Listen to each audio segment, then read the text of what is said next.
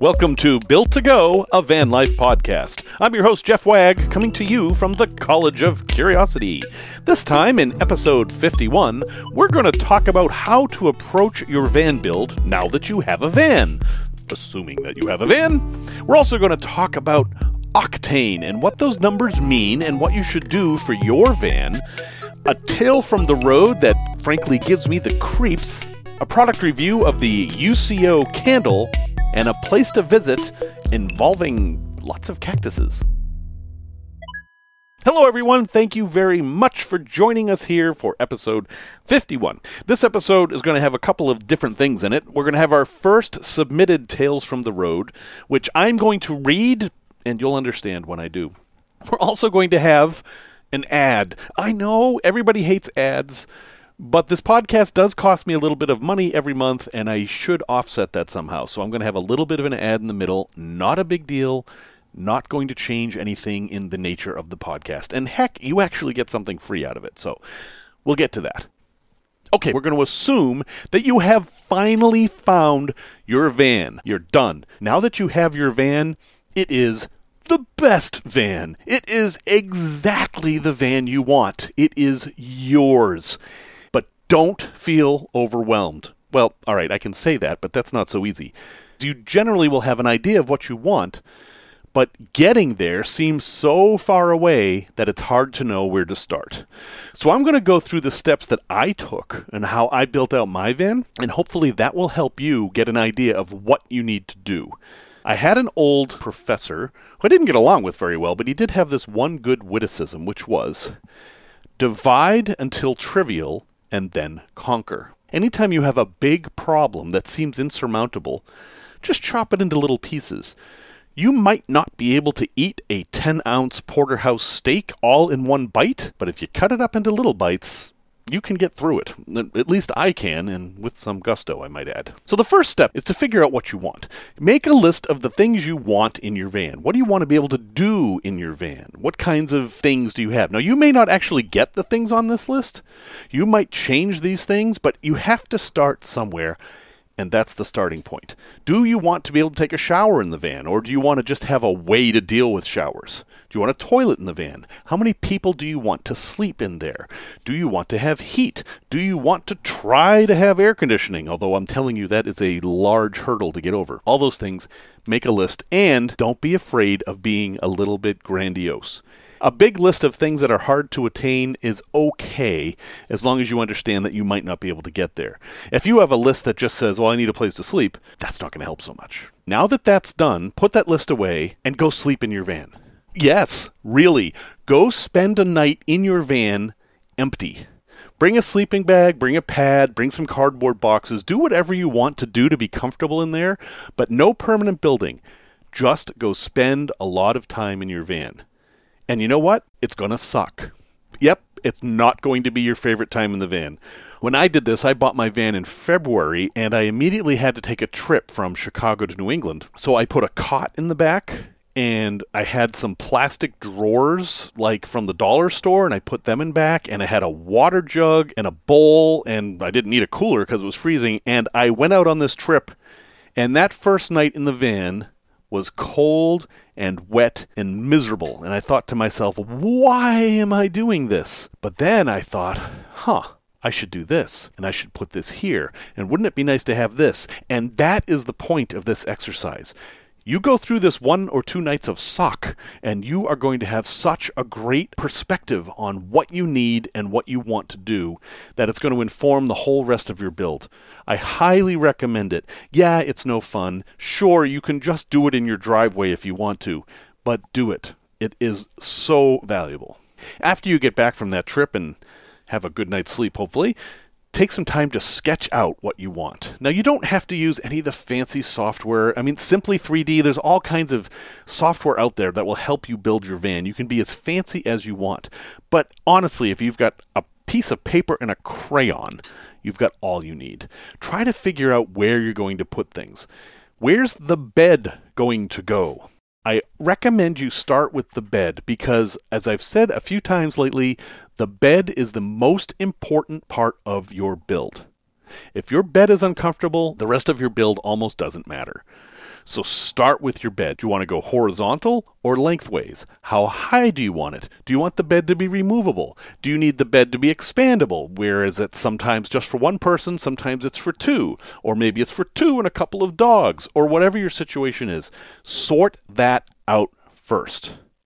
And then once the bed's done, then we can move on to the other stuff. Start thinking about where your wires and pipes are going to go. Okay, you've decided you want to put your sink here. That's great. Where's the water going to go? Where are the tanks going to go? Generally, the waste tanks will go under the sink somewhere. Are they going to be in a cabinet, or are you going to mount them underneath the van? Figure that out. How long are your pipes going to be? Where are those pipes going to run? Because you need to know that stuff before you start putting in furniture.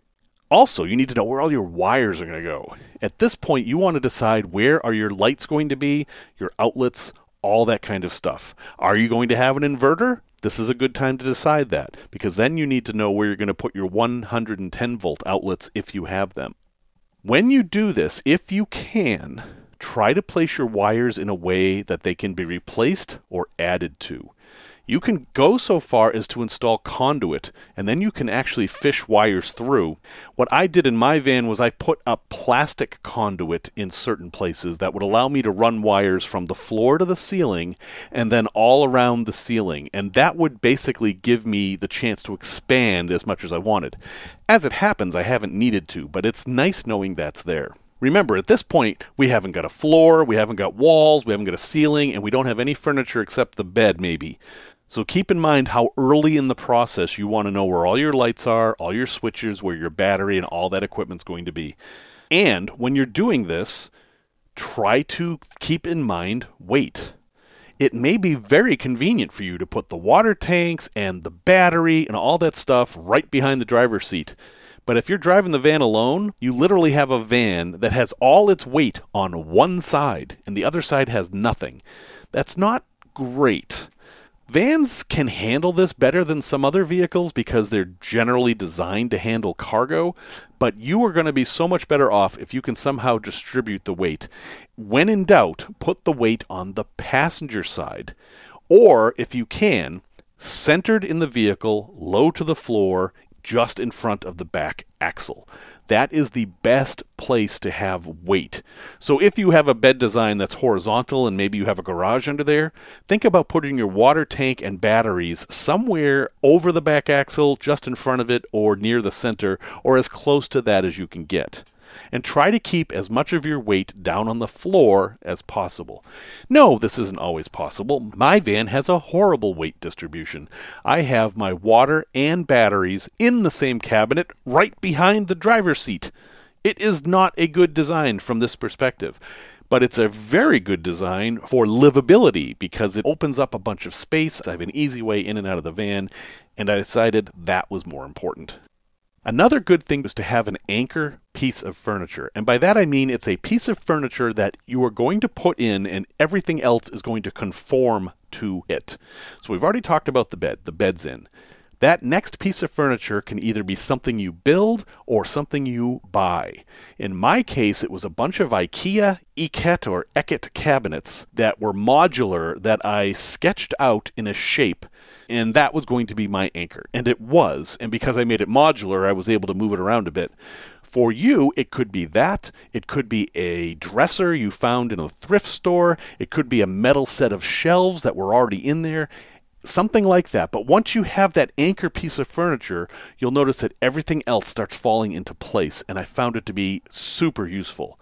That piece of furniture I recommend should be able to handle whatever cooking you're going to do in the van, which you may not do any, and whatever water you're going to have in the van, which, again, you may not have any. The whole time you're going through this process, keep going back to your list and making sure that you include everything on the list. Because I'll tell you what, I forgot something very obvious. I didn't leave any space at all for a refrigerator or cooler or anything like that. And that has been the bane of my build, trying to find a place to put the refrigerator. I've sorted it out now. I'm on version 3 at this point. I moved a bunch of stuff around and it's fine. But boy, I wish I had thought of that sooner because I spent many, many hours unscrewing things and moving things around. So make sure you keep going back to your list so you maintain that context. Now you have to make a decision. Are you going to do a floor on the entire van and then build on top of that? Or are you going to build the floor around the furniture? You can do either. My advice is to just build the floor the entire length of the van. It's just so much quicker than to cut out every little corner and go around everything. It costs a little bit more in materials, but we're not talking about a big area here. So, in my opinion, you should do the whole thing. And then the next decision you have to make is insulation. Insulation is such a heated topic that I'm not going to get into it very much. Some people say you don't need insulation at all. Some people say you need to cover the entire van with soundproofing and then 3 layers of insulation. Yeah, there's a lot of different schools of thought. It's my belief that you need at least some insulation to prevent condensation. If you have questions about that, ask me. I will help you out, but it would take literally 3 more episodes just to go through insulation. Okay, you figured out your floor, you figured out your insulation, you've got your anchor piece of furniture. Now you're ready to actually start building stuff. You want to make sure you've put all the wires in that you can that are going to be covered by furniture or wall covering or ceiling or whatever. The ceiling can be tricky, right? How are you going to put stuff up there and then put the ceiling over it? So I mounted my lights in my ceiling, which are these like puck lights, before I put the ceiling up, but I had the wires in the ceiling. I had to put the ceiling in the van, attach the wires, and then put the ceiling up, which I'll tell you is much better a 2-person job. Doing that by yourself is no fun, at least with my ceiling, which was a solid 1-piece ceiling. If you're doing tongue and groove, it's a bit easier. And the same with plumbing. Make sure all your pipes are in place that you're going to need. And then this is the order I believe is best. Don't do the floor, don't do the ceiling, do the walls first, because that's going to be the messiest thing you do. You're going to drip glue or paint or whatever on the floor of the van, and you don't want that to get on the nice floor. So do that first. I covered mine with 4-way stretch carpet. It took a very long time. There's a lot of that 4-way stretch carpet that's behind furniture that you can't see, and I am fine with that. It was much easier to do it that way than to try to do carpeting only on the place that you could see. Then do the floor. At that point, after your walls are in, do the entire floor, and I think you'll be in good shape that way. And then finally, do the ceiling. In fact, the ceiling should be near the last thing you do. There's a few reasons for this. For one thing, the ceiling is a place where you can make adjustments to wires and stuff.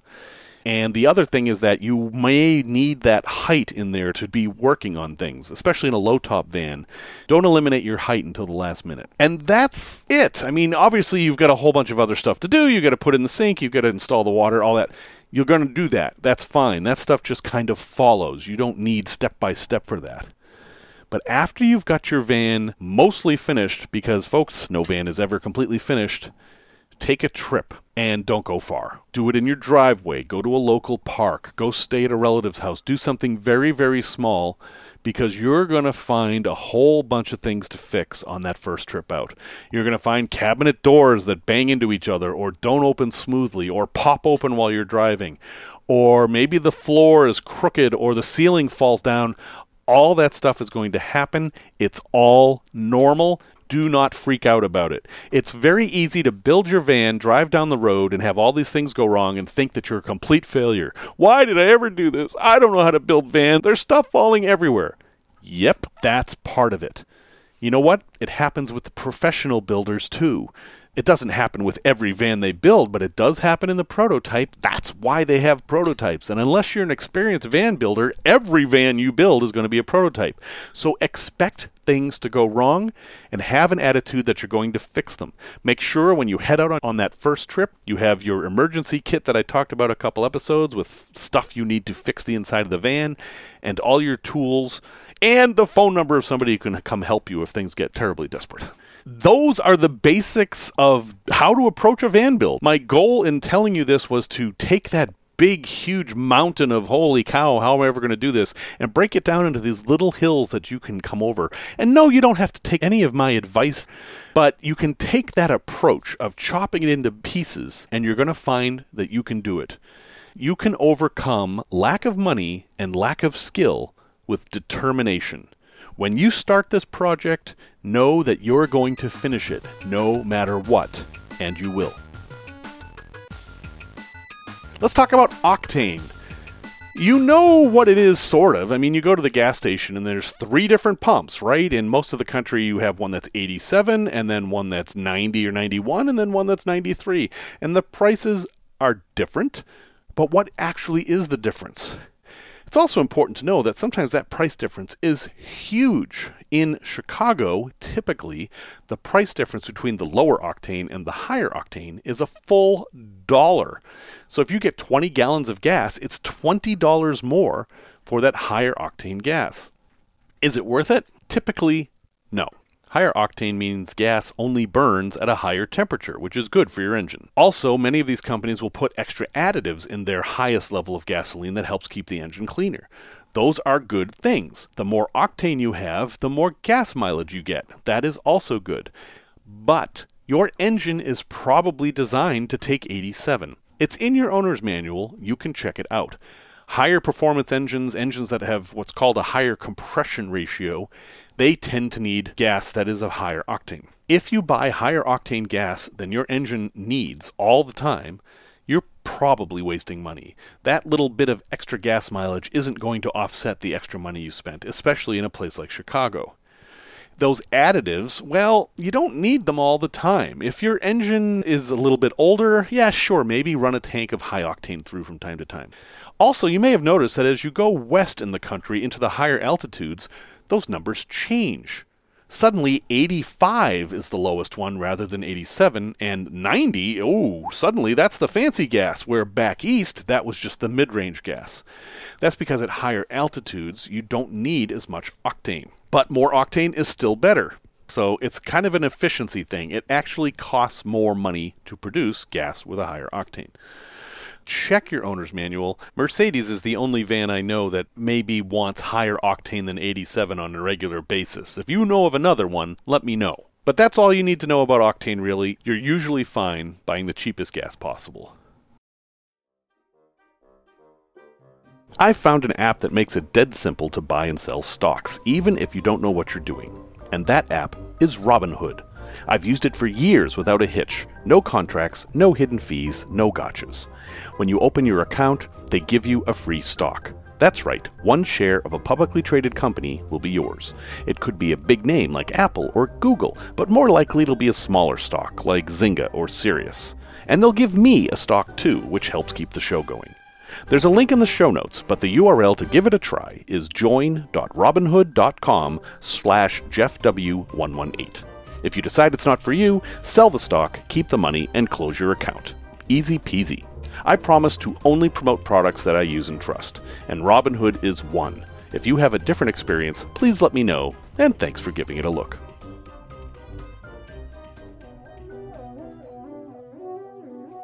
Tales from the road.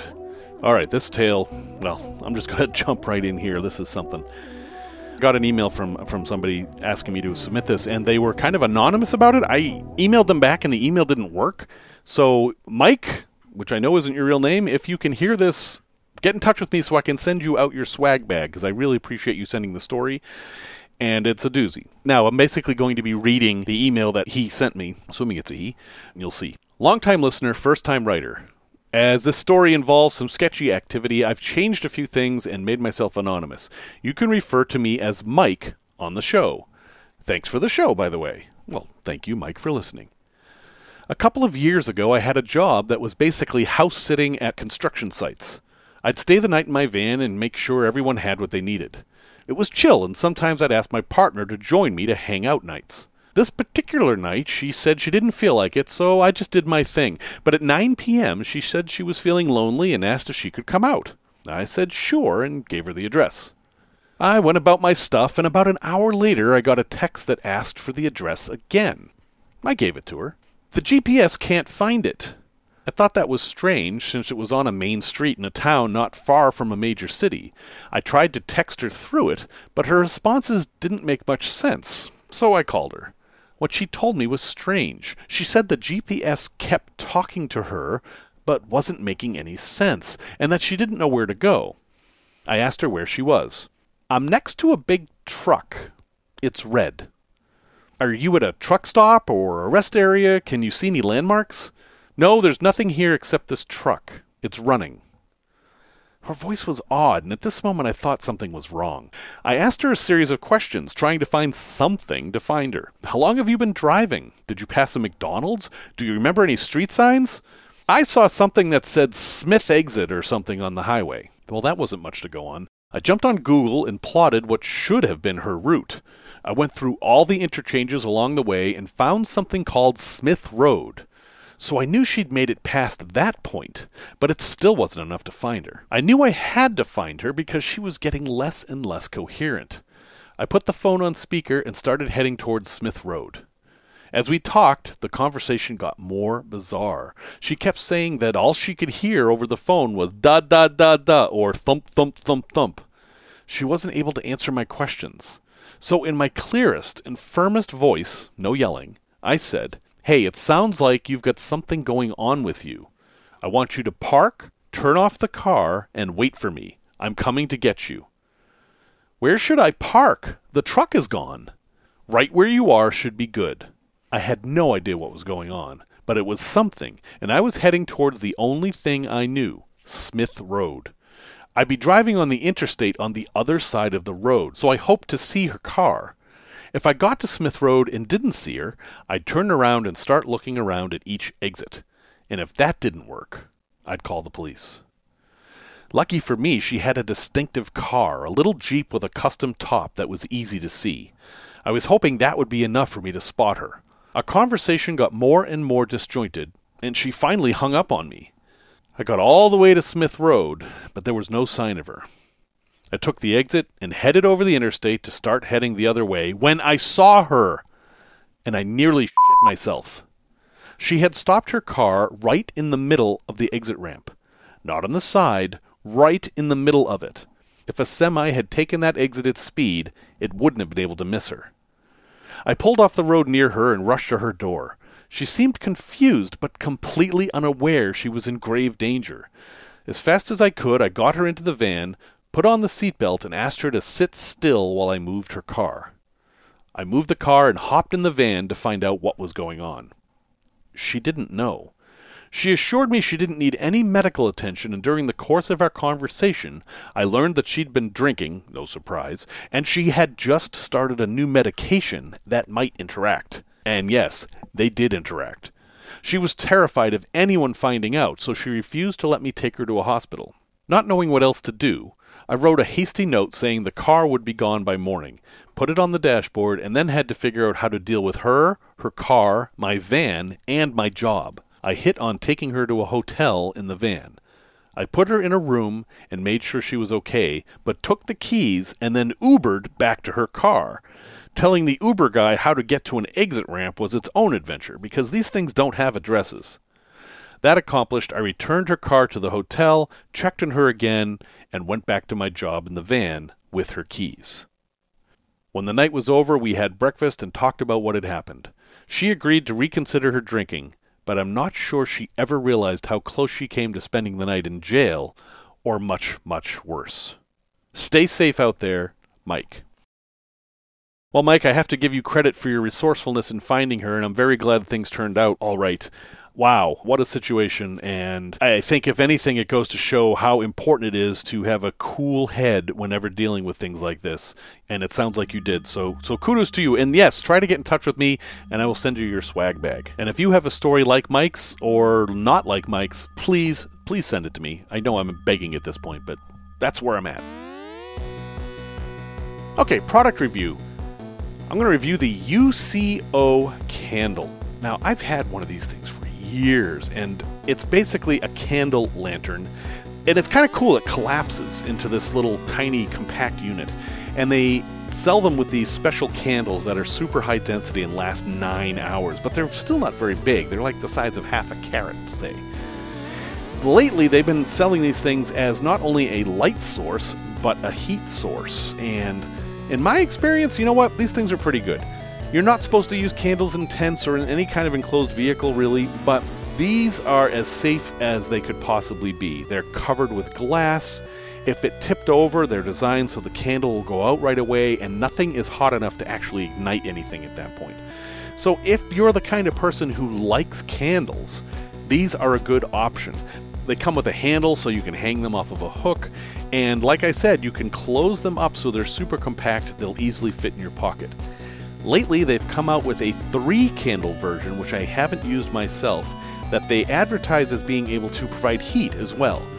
Well, I'm sorry, but there is a little bit of physics involved here where you're not going to get more heat out of a candle than it can produce, and 3 candles is not going to be enough to, say, keep your van toasty warm.